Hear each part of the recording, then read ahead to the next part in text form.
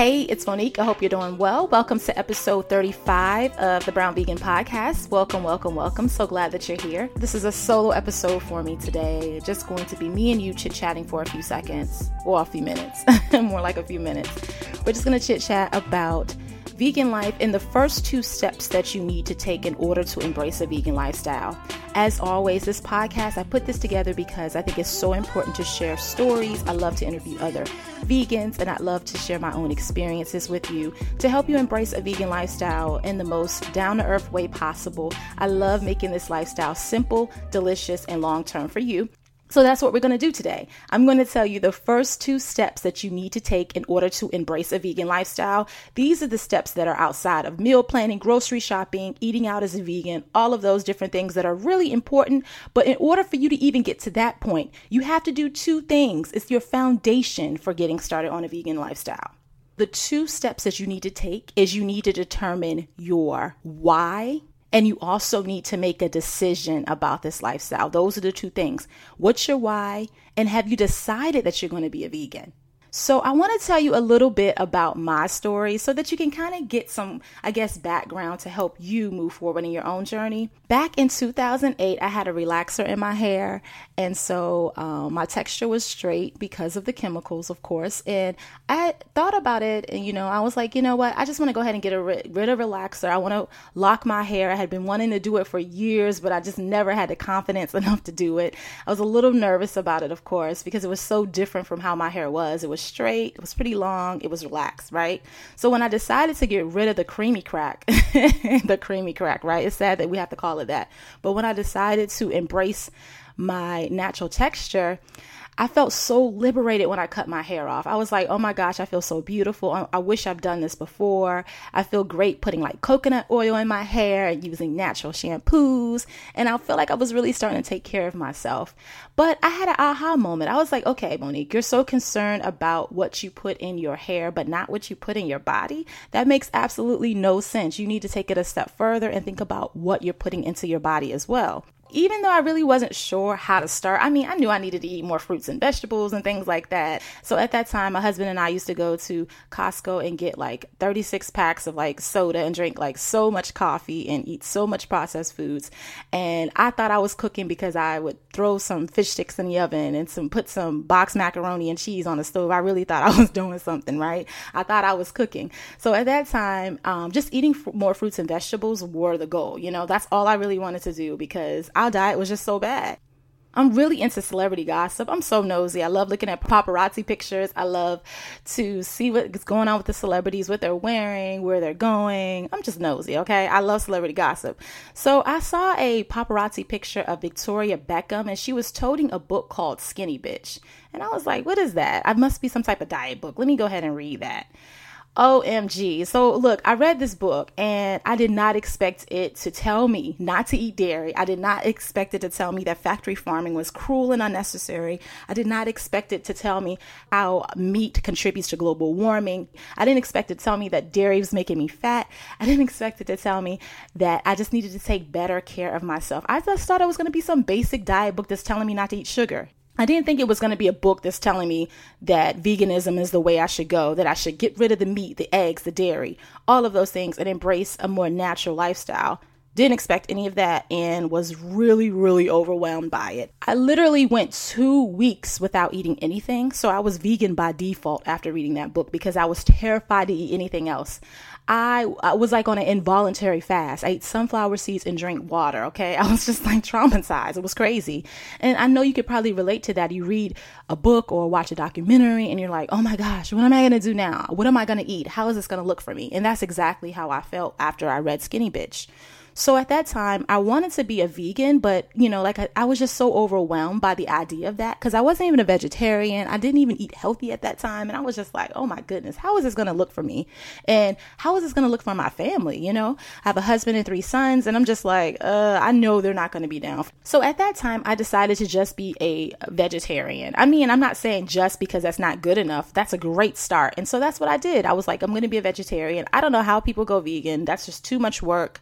There's no way that I can do that long term. So at that time, as a vegetarian in 2008, I would make 2 separate meals, 1 meal for my family, 1 for myself, or I would make 1 meal and just eat all of the side dishes. And then my husband and kids would eat the meat and everything else. So life was okay for that. Being a vegetarian was an adjustment, but it wasn't nearly as difficult as I thought it would be because there's more vegetarians out there than vegans. So when I go out to eat and I do things, I feel like it's more accommodating. I just ate a lot of dairy at that time. Instead of eating meat, I ate a lot of dairy. It was kind of like I transferred my love for meat to dairy. That's basically what I did when I was a vegetarian for those 2 years. So in 2010, I read a book called Sister Vegan. And at that time, I was not interested in being a vegan. I just saw the book. I felt, oh, wow, this is a vegan book for women, Black women, because I had never seen one like that before. Let me go ahead and read this book. And so I purchased it I think I was at Barnes & Noble when I saw it. And so I decided just to go ahead and purchase it. I thought, hey, what's the worst that can happen? I just read this book and, get some more information about vegan life.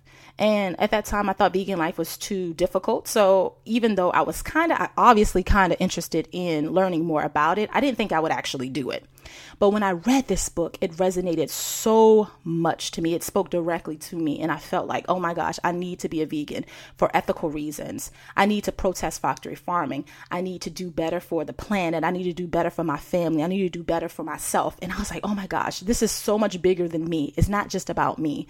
It's about what type of legacy I want to leave here for my family. And I know that sounds kind of deep and it's like, whoa, what are you talking about? It's just food. But no, it was so much bigger than food when I read Sister Vegan. It wasn't just about health. It was just like this harmony that I wanted within myself. I wanted to do better and feel better. And I wanted to contribute to the world in such a great way. And that's why I decided to become a vegan. So the point I wanted to make with all of that is, you see how I said decision and I talked about my why? You have to get very, very clear about why you want to be a vegan. Is it for health reasons? Is it for ethical reasons? Is it for environmental reasons? Is it because you just want to eat better and feel better? And honestly, I think it has to be more than health, because we all want to be healthy. We all want to do well. You know what I mean? But I think if you make this lifestyle bigger than just the health, I think that it will keep you going much longer. And this is just based on my own experience and just conversations that I've had with other people. Once you bring some of the ethical reasons into this lifestyle, it just gets a little easier to continue moving forward when you feel like it's much more than just you. So get very, very clear about your why. Visualize how being vegan is going to look for you and your family long term. Take a few moments, get a notebook out, write down some of the reasons why you want to be vegan. What's that going to look like for you? And then move forward. Getting very clear about your why is so important, so that when you come back and you get off track and you're not sure if you should continue on, you can refer back to those notes. That's the very first step that you need to do. I think sometimes with this lifestyle, because it can get kind of popular, mainstream, you read these different articles and you see different things on like Huffington Post and BuzzFeed, and you see all these different recipes and tips and things. You're like, oh, that seems so cool. But if you don't get really clear on your why, in my opinion, it's going to be really hard to move forward. So the very, very first step you need to take is, what's my why? Write it down and make that happen for yourself. So the second step is making a decision, okay? You need to get really clear and say you're going to do this. So much power in making a decision. Think about it this way. When I became a vegetarian back in 2008, the reason I didn't become a vegan is because I did not make a decision to become a vegan. And you know what? Maybe it wasn't time. Maybe it worked better for me just becoming a vegetarian first and then moving on to veganism. There's absolutely nothing wrong with that. So you have to make a decision. More power in saying, I'm going to do this. And what do I need to do next in order for me to move forward? Determine your why and then make a decision. So yeah, I hope this was helpful. If you need to go deeper and you need help with meal planning and grocery shopping and going vegan with the family, you should definitely sign up for the free 7 Days to Vegan email course that I put together for you. You could sign up at 7days2vegan.com, or you can text the word all together, 7 Days to Vegan, to the number 33444. That's 7 days, the number 7, TO Vegan, to the number 33444 to get this email course. It's absolutely free. You'll get 7 emails in a row, 7 days of information on meal planning, grocery shopping. You'll get recipes, PDFs, audio, video, all of that stuff that I put together for you. So once again, the website is 7days2vegan.com to sign up for the email course. So yeah, that's all I have for you today. Thank you so much for listening. In the meantime, you can get the show notes and everything that I mentioned on this episode at brownvegan.com. This is episode 35, and I will talk to you next week. Have a good one.